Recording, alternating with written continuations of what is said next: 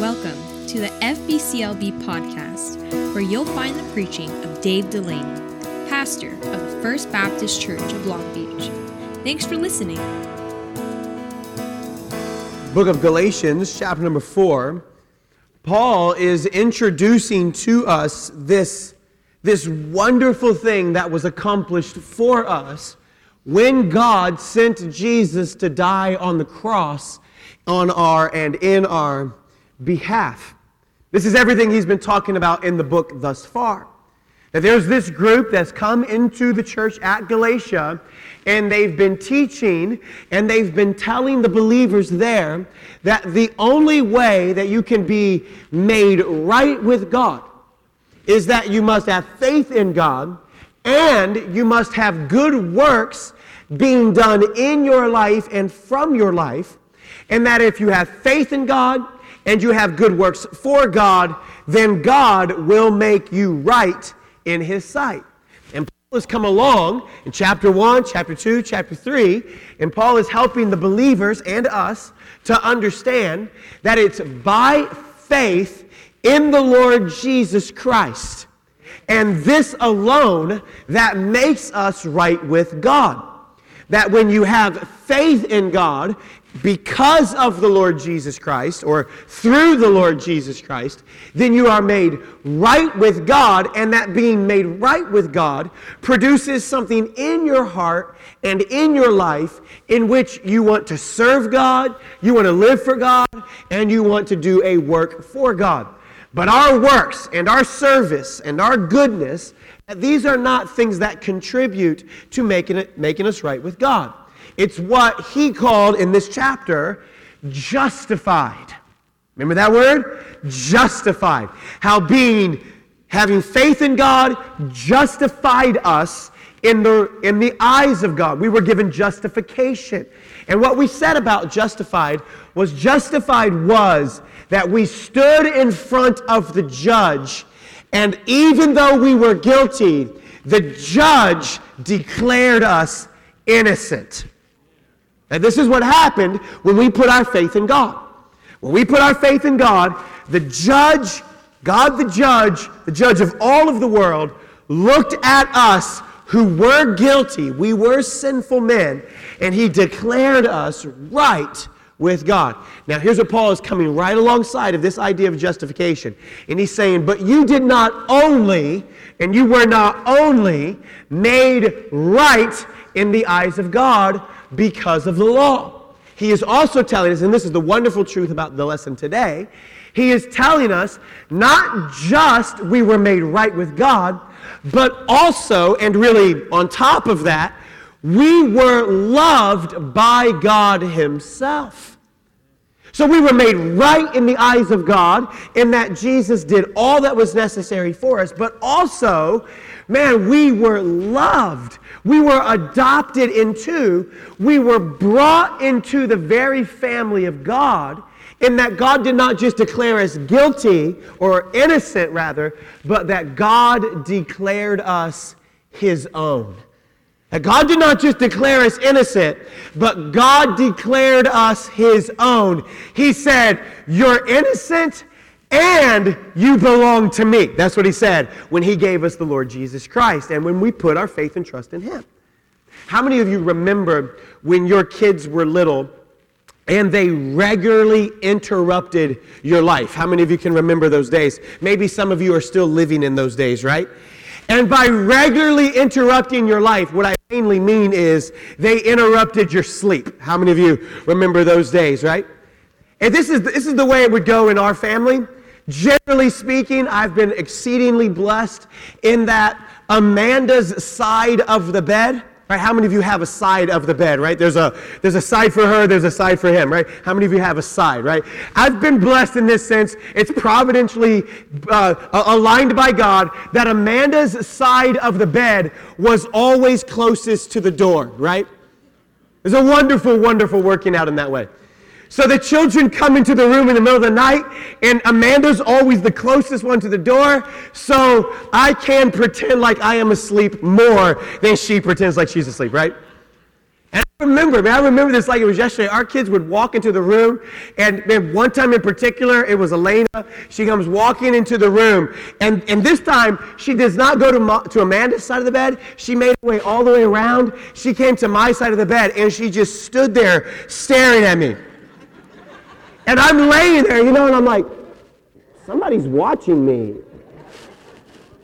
And I pick my eye open, and there she's standing. Like,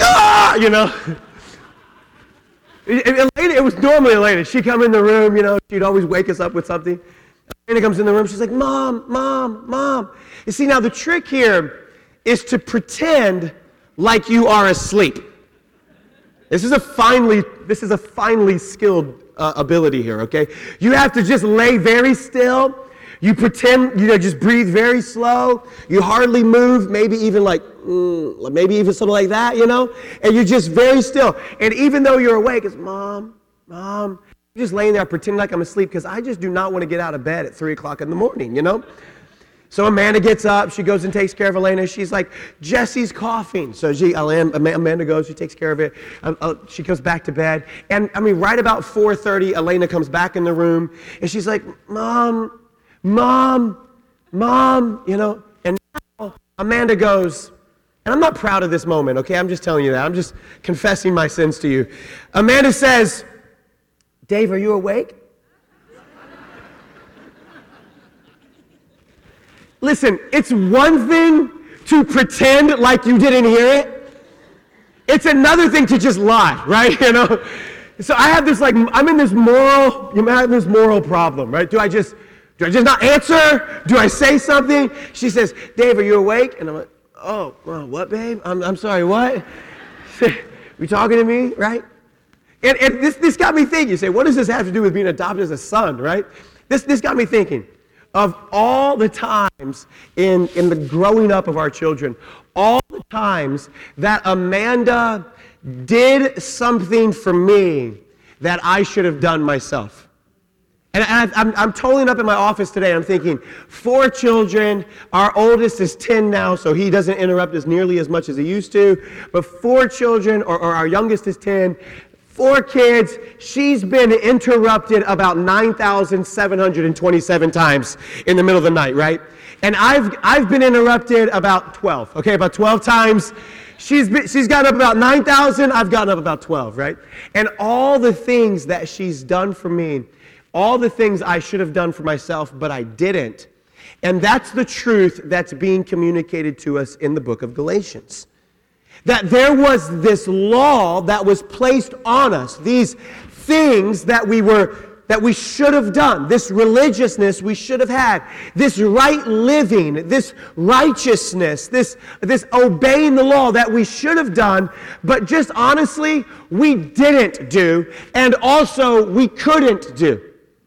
That we didn't do, but that we couldn't do.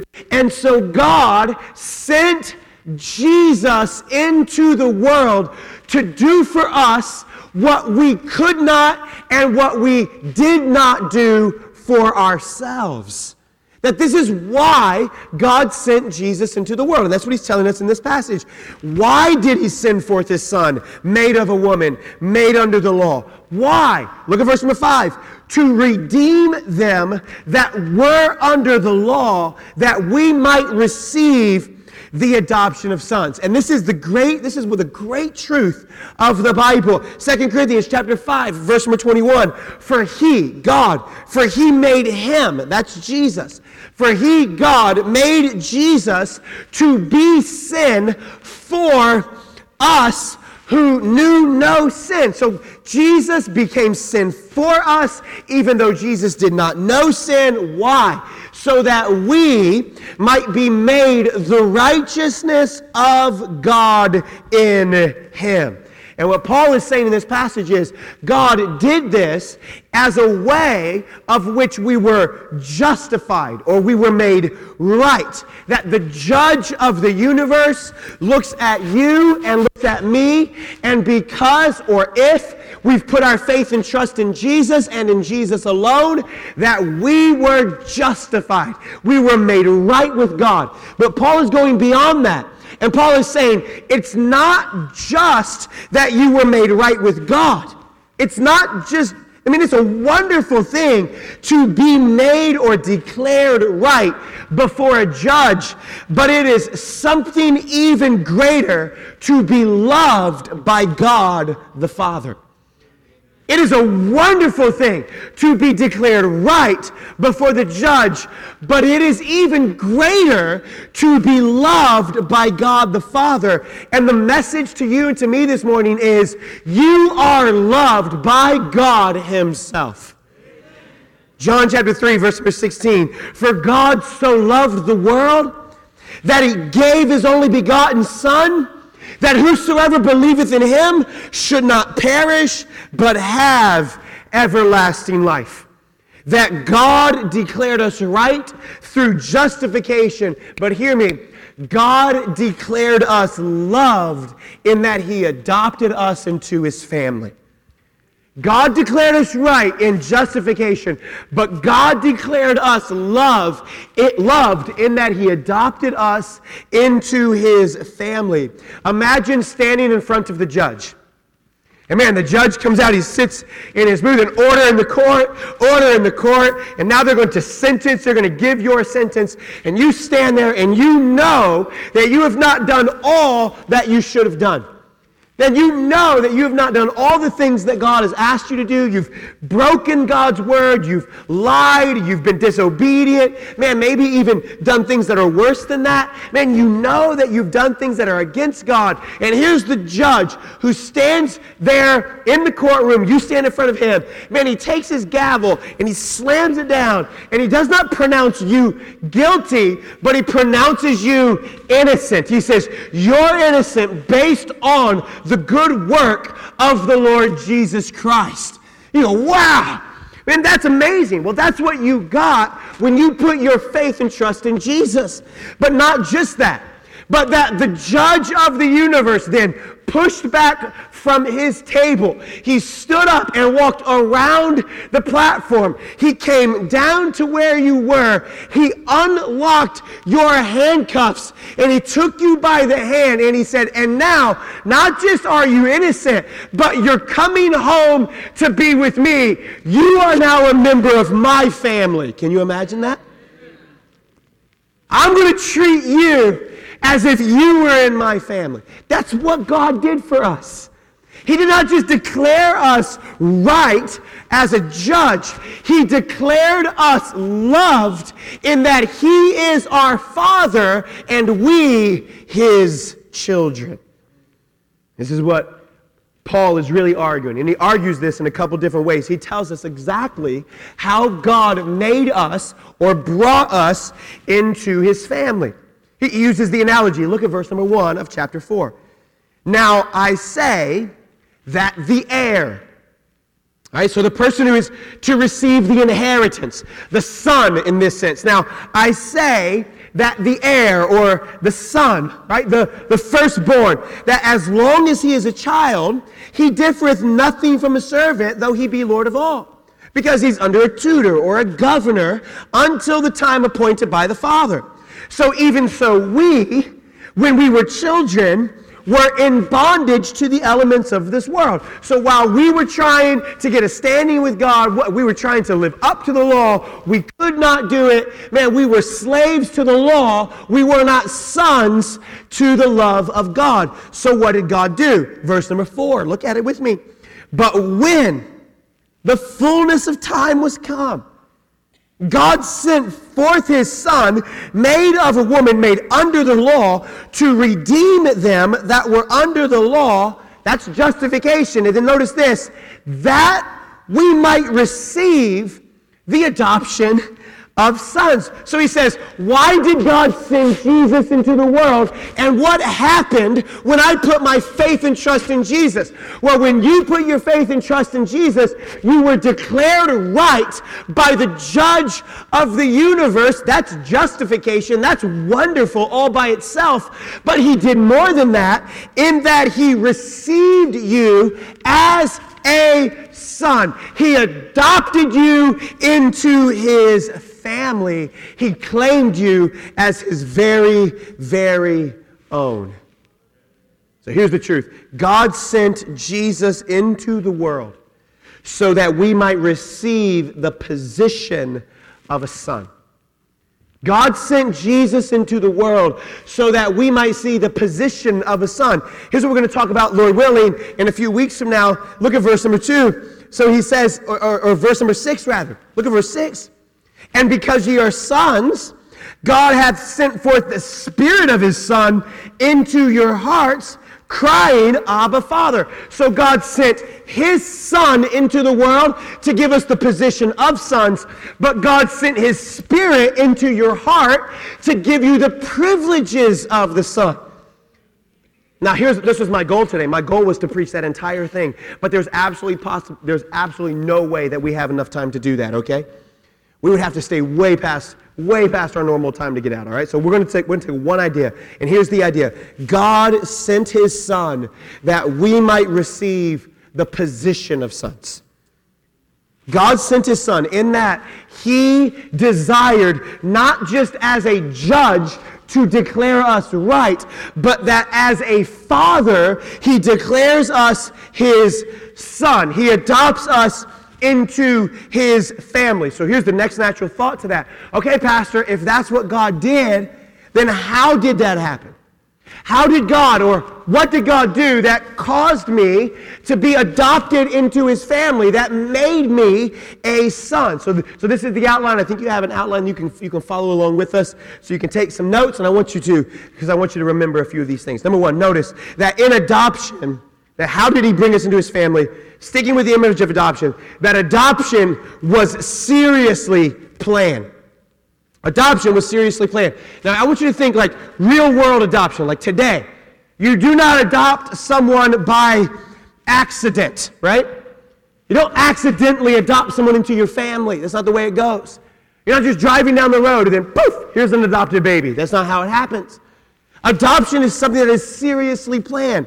And for those of you in the room who've gone through the adoption process, maybe you have adopted or maybe you've even been adopted, man, you know the amount of hoops that you have to jump through in order to adopt someone into your family.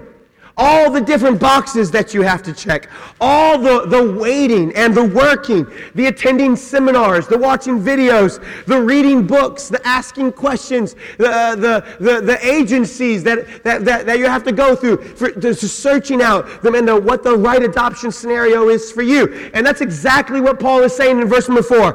Paul is saying that this adoption into the family of God is not something that happened accidentally, but it is something that happened purposefully in the fullness of time. That it happened right in line with when God wanted it to happen.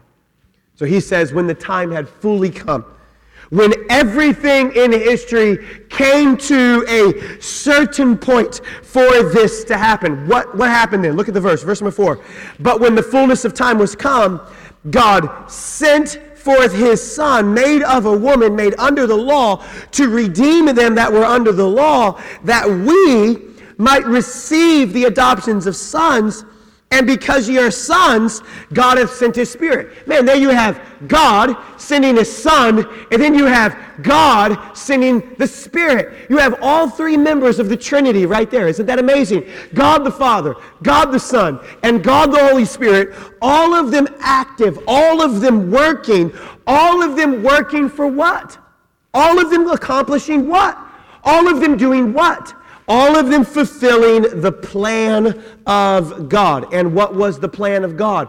Man, the plan of God was to redeem people to himself, to make it possible for us to be made right in the eyes of God, but not just that, for us to be adopted into the very family of God. I like how one old preacher said it. He said, God the Father administered it, God the Son accomplished it, and God the Spirit applied it. Isn't that a good outline right there? And God the Father administered it, God the Son accomplished it, and God the Spirit applies that to your heart and life. Adoption, number one, is seriously planned. It does not happen by accident. Number two, adoption is perfectly timed. It's perfectly timed. Notice this. When the fullness of time was come.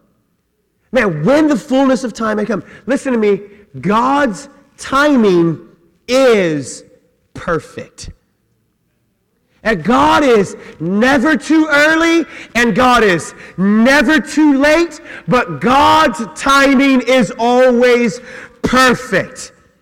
At God's timing, while it may not be on your schedule, and while it may not be on my schedule, it is always on schedule, okay? That God's timing is always perfect. His always works according to His schedule, according to His orchestration, and according to His time. So what Paul is telling us is that Jesus came into the world at the precisely scheduled time that God had administered. So Christ was born then in the fullness of time. But this is what we celebrate at Christmas, is it not?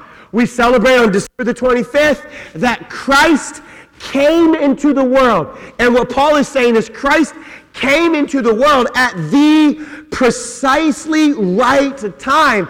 It was the perfect time for Christ to come. And it's certainly true that we cannot know that Christ was precisely born on December the 25th, but how many of you, like me, will take every opportunity to celebrate the fact that Christ came into the world, right?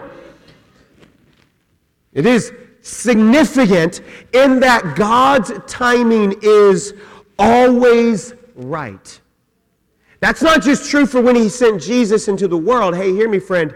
That's true for you, and that's true for me.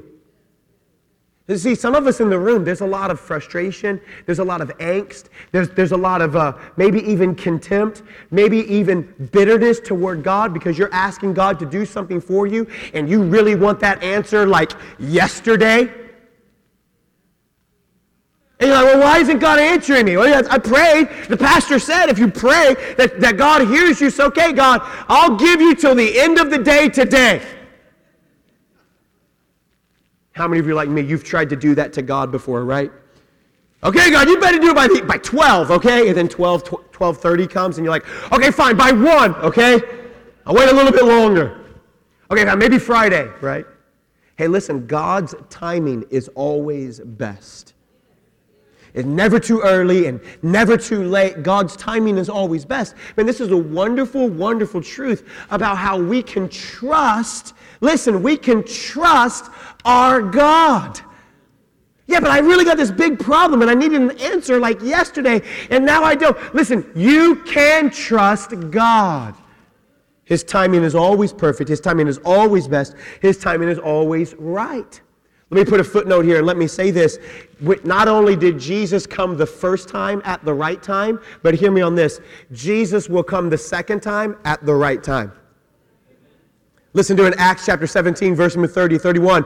At the times of this ignorance God winked at, but now, this is what God does now. Now commandeth He all men everywhere to repent, because He hath appointed a day in which He will judge the world in righteousness by that man. Who is that man? That's Jesus. So God has appointed a day in which He will judge the world by the Lord Jesus Christ. Wherefore He hath given assurance unto all men in that He raised Him, Jesus, from the dead. Not only did Jesus come at the right time, the first time, but hear me, Jesus is coming again, and when He does, it will be the right time. And how many of you, like me, you just believe that Jesus is coming really soon, right? I mean, you look at all that is wrong in our world, and you just go, Lord, please come right now, right? I'll be okay if you come and get us right now. Hey, listen, adoption is seriously planned. Number 2, adoption is perfectly timed. God does everything at the right time. God does everything at the right time. Number 3, and I want you to write this one down. Adoption is, or you have to be, completely qualified. This is a really weird phrase. Look at verse number 4. But when the fullness of time was come, man, it was planned. Man, it was timed. It was perfectly timed. What happened? Verse number 4. God sent forth His Son, made of a woman, made under the law. Isn't that a weird phrase? That God sent forth his son, made under a woman, made under the law. So what is he teaching us there? Well, he's teaching us there is a certain qualification for adoption. That there are some that are disqualified from adopting, and there are some, just speaking of the actual procedure of adoption, there are some that are disqualified from adopting, and there are some that are more than qualified for adopting. There are some countries that you cannot adopt from, and there are some countries that you can adopt from. Maybe because of age, that may qualify or disqualify you. Because of a certain amount of income, that may qualify or disqualify you. Because the baby is too young or maybe too old, that may qualify or disqualify you. Man, there's a qualification that is necessary in order to be able to adopt. And what God is teaching us through the Apostle Paul in this passage in Galatians 4 is that Jesus met all the qualifications of adoption. That he met all the responsibilities. He was up to the task of it all. In what way? In that he was born of a woman and in that he lived or was made under the law. Jesus had all the qualifications to make it possible for us to come into his family. This is what separates Jesus from every other religious leader in the world. What does Jesus bring to the table that Muhammad doesn't bring to the table? What does Jesus bring to the table that Buddha doesn't bring to the table? What does Jesus bring to the table that this teacher or that religious teacher doesn't bring to the table? What does Jesus bring to the table that you and I do not bring to the table, right? And that's the answer in verse number 4. It's a very theologically loaded verse. That's why I tell you it's one of the best verses about who Jesus is in the Bible. And he answers it. What does Jesus have that we don't have? What does Jesus have that these other religious leaders don't have? Here it is. Number 1, he's fully divine. In that, here's what we mean by that. That Jesus was 100% God. He was not just a good teacher. He was not just a good leader. He was not just a moral person. He was not just a really famous prophet, but that Jesus was God himself. That he was not created. That God sent his son, which means that Jesus was pre-existent with the Father. Colossians chapter 1, verse number 15, that Jesus was the image of the invisible God. Jesus said about himself, if you want to see God, look at me. If you want to hear God, listen to my words. If you want to know what God would do, you've seen me. You know what God would do because I and my Father are one. And he's not saying we're one in person. He's saying we are the same person, that Jesus was completely God, 100% God. Philippians chapter 2, verse number 5, Philippians chapter 2, verse number 6, that Jesus in his very nature was God. Hebrews chapter 1, that Jesus was the exact representation of his being, that Christ was co-equal and co-eternal with God. When the world needed a Savior, God sent Jesus as the substitute. God sent his very self. And this is what separates Jesus from everyone else. Because Muhammad never claims to be God. And Buddha never claims to be God. But Jesus claims to be the very God himself. This is what enraged all the religious leaders in Jerusalem. This is what made them so mad at him. Well, what caused them to be so angry that they stirred up the mob and they called for him to be crucified and then even eventually did crucify him? Why did they do that? Because Jesus claimed to be God. You've seen me, you've seen God. You've heard me, you've heard God. You've touched me, you've touched God. I am that I am. He takes the very name of God upon himself. Now, Jesus, one man said, is either a liar, a lunatic, or a Lord. That's it. You cannot leave him in the middle. You must accept his full claim that he is the God, pre-existent. John chapter 1, in the beginning was the Word. The Word was with God. The Word was God. And the same was in the beginning. But the Word became flesh and dwelt among us, and we beheld His glory, the glory of the only begotten of the Father, full of grace and truth. Hey, listen, that's a very clear verse. It's a very clear verse about the full deity of the Lord Jesus Christ. He's fully divine. What did Jesus bring to the table that no one else does? He's fully divine. What did Jesus bring to the table that no one else does? Here it is, number 2. He was fully human. That's actually why he says it the way he does. Listen to it. God sent forth his Son, made of a woman, made under the law. That's why he says it that way.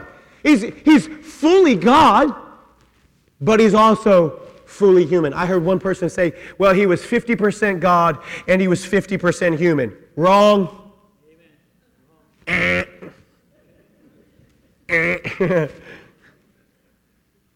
No, wrong. He was not 50% God, 50% human. He was 100% God and he was 100% human. He was made of a woman, made under the law.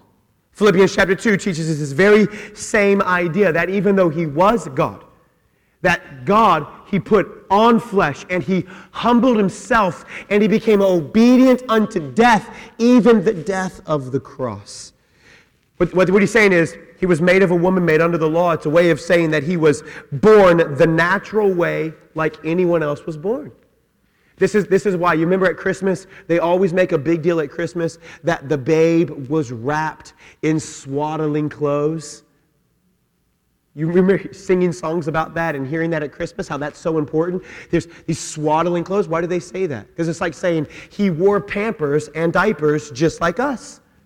It's the same way of saying that. He was fully God and he was fully man. He was completely God, 100% God, and he was completely man. He was just like anyone else. But not just that. He's fully God. This is great. He was fully God. You should smile, or I'm just going to stay on this point for the rest of the time, okay? I can't see your face. Okay, he was fully God. He was fully man. Notice this. He was fully righteous. He was fully righteous. Look at this. Look at verse number 4. God sent forth his Son, made of a woman, made under the law. He was born under the law. He was not just born a man. He was a man born under the law. In that, he would have had the full, as a fully Jewish man, he would have had the Jewish law. He was raised in a Jewish family. He knew Jewish tradition, went to the Jewish synagogue, how that he was in all points tempted like we are, yet he was without sin. That he was fully God, fully man, and that he was fully righteous, in that Jesus never one time committed a sin in this life. He was without sin. He was the perfect, spotless Lamb of God. And he had to be, didn't he? He had to be perfect and spotless if he were going to take our place. Why? Because we are not perfect and we are not spotless. No. All of us have sinned. All we like sheep have gone our own way. We've all rebelled against God. For all have sinned and come short of the glory of God. All of us are guilty of being imperfect. All of us are guilty of violating the law of God. All of us are guilty of sin. There is no one in the room who has not sinned, even the guy you're listening to right now. Don't nod your head on that one. You haven't nodded your head any other time, and now you're like, he ain't right. No, all of us have sinned. We've all sinned. There's only one who has not sinned, and that one was the Lord Jesus Christ. He is completely qualified to be our substitute. What does Jesus have that no other religious leader, no other religious teacher, what does Jesus have that they don't have? He was fully God, he was fully human, and he was fully righteous in that he never broke the word and the law of God. Last one, okay? Adoption is mercifully applied. Notice how it ends. Look at verse number 5. This is it. We're done. Verse number 5. To redeem them that were under the law, that we might receive the adoption of sons. Listen to the phrase. To redeem them that were under the law. What does that mean? Well, to be under the law means we've broken the law. And do you remember all that we talked about last week? What is the law for? Man, the law was given because we were disobedient. The law was given because we were not right. And how even that the law shows us that we all sin and we all come short of the glory of God. The law was our teacher. It was our tutor. It was our schoolmaster in that way. So all of those, why did God come? To redeem those who were under the law. They had broken the law. They were under the curse of the law. That's the same image being given. God came to redeem those who were under the law. And now this is where we have to be very careful in using the analogy of adoption. And hear me on this point. Because sometimes we can glamorize the idea of adoption, can't we?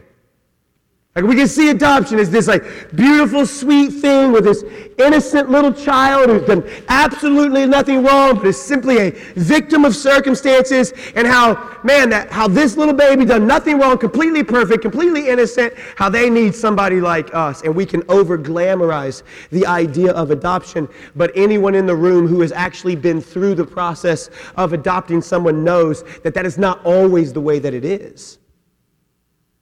That process can be very difficult. That process can be very, very touchy. And one writer writes it this way. Listen to it. He says, imagine for a moment you're adopting a child.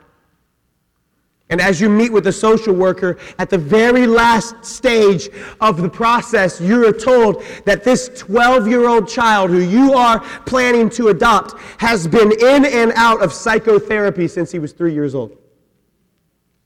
That the child persists in burning things. He's even attempted to kill an animal or two. But he's always guilty of trying to act out violent scenes or maybe even act out things that he's internalizing. The social worker doesn't tell you what this means. They just tell you that this is what he does. The social worker continues and tells you about their family history. How the boy's father and his grandfather and his great-grandfather and his great-great-great-grandfather, they all have a history of violence. They all have a history of spousal abuse. Maybe there's even a history of serial murder in there. Each of them is grandfather, great-grandfather, great-grandfather with this violent history. All of them ended their own lives. Now think about this for a moment. As the social worker tells you this in that moment, do you want this child? Now do you want the child? Knowing all the baggage, knowing all the law breaking, knowing all the brokenness that exists, knowing all the ugliness that is there. And if you do adopt the child, if by chance you said, yes, I still want the child, if you do adopt the child, do you watch him nervously as he plays with your kids? Are you comfortable putting the knife on the table as you sit for dinner? Are you okay now as you turn on a movie to watch and flip the lights off and then leave the room and leave him in there with your other children? Hear me. He is you and me. And that family that still chose to adopt is God. And He knows all this about you. And He still welcomes you into His family. You see, here's what we like to think about ourselves. We like to think that God loves us because we're good. We like to think God adopted us into our family because we're wearing our church clothes. No, listen.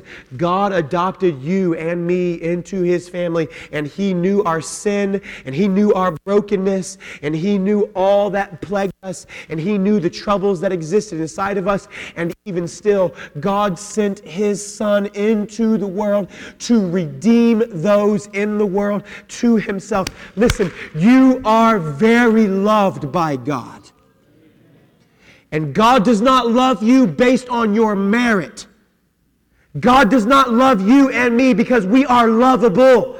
God does not love you and me because we had a really good week, or maybe we prayed a little extra more this week, or maybe we didn't do as many bad things as we did the week before. No, God does not love us based on our merit. God loves us based on His mercy and His mercy alone, and that is it.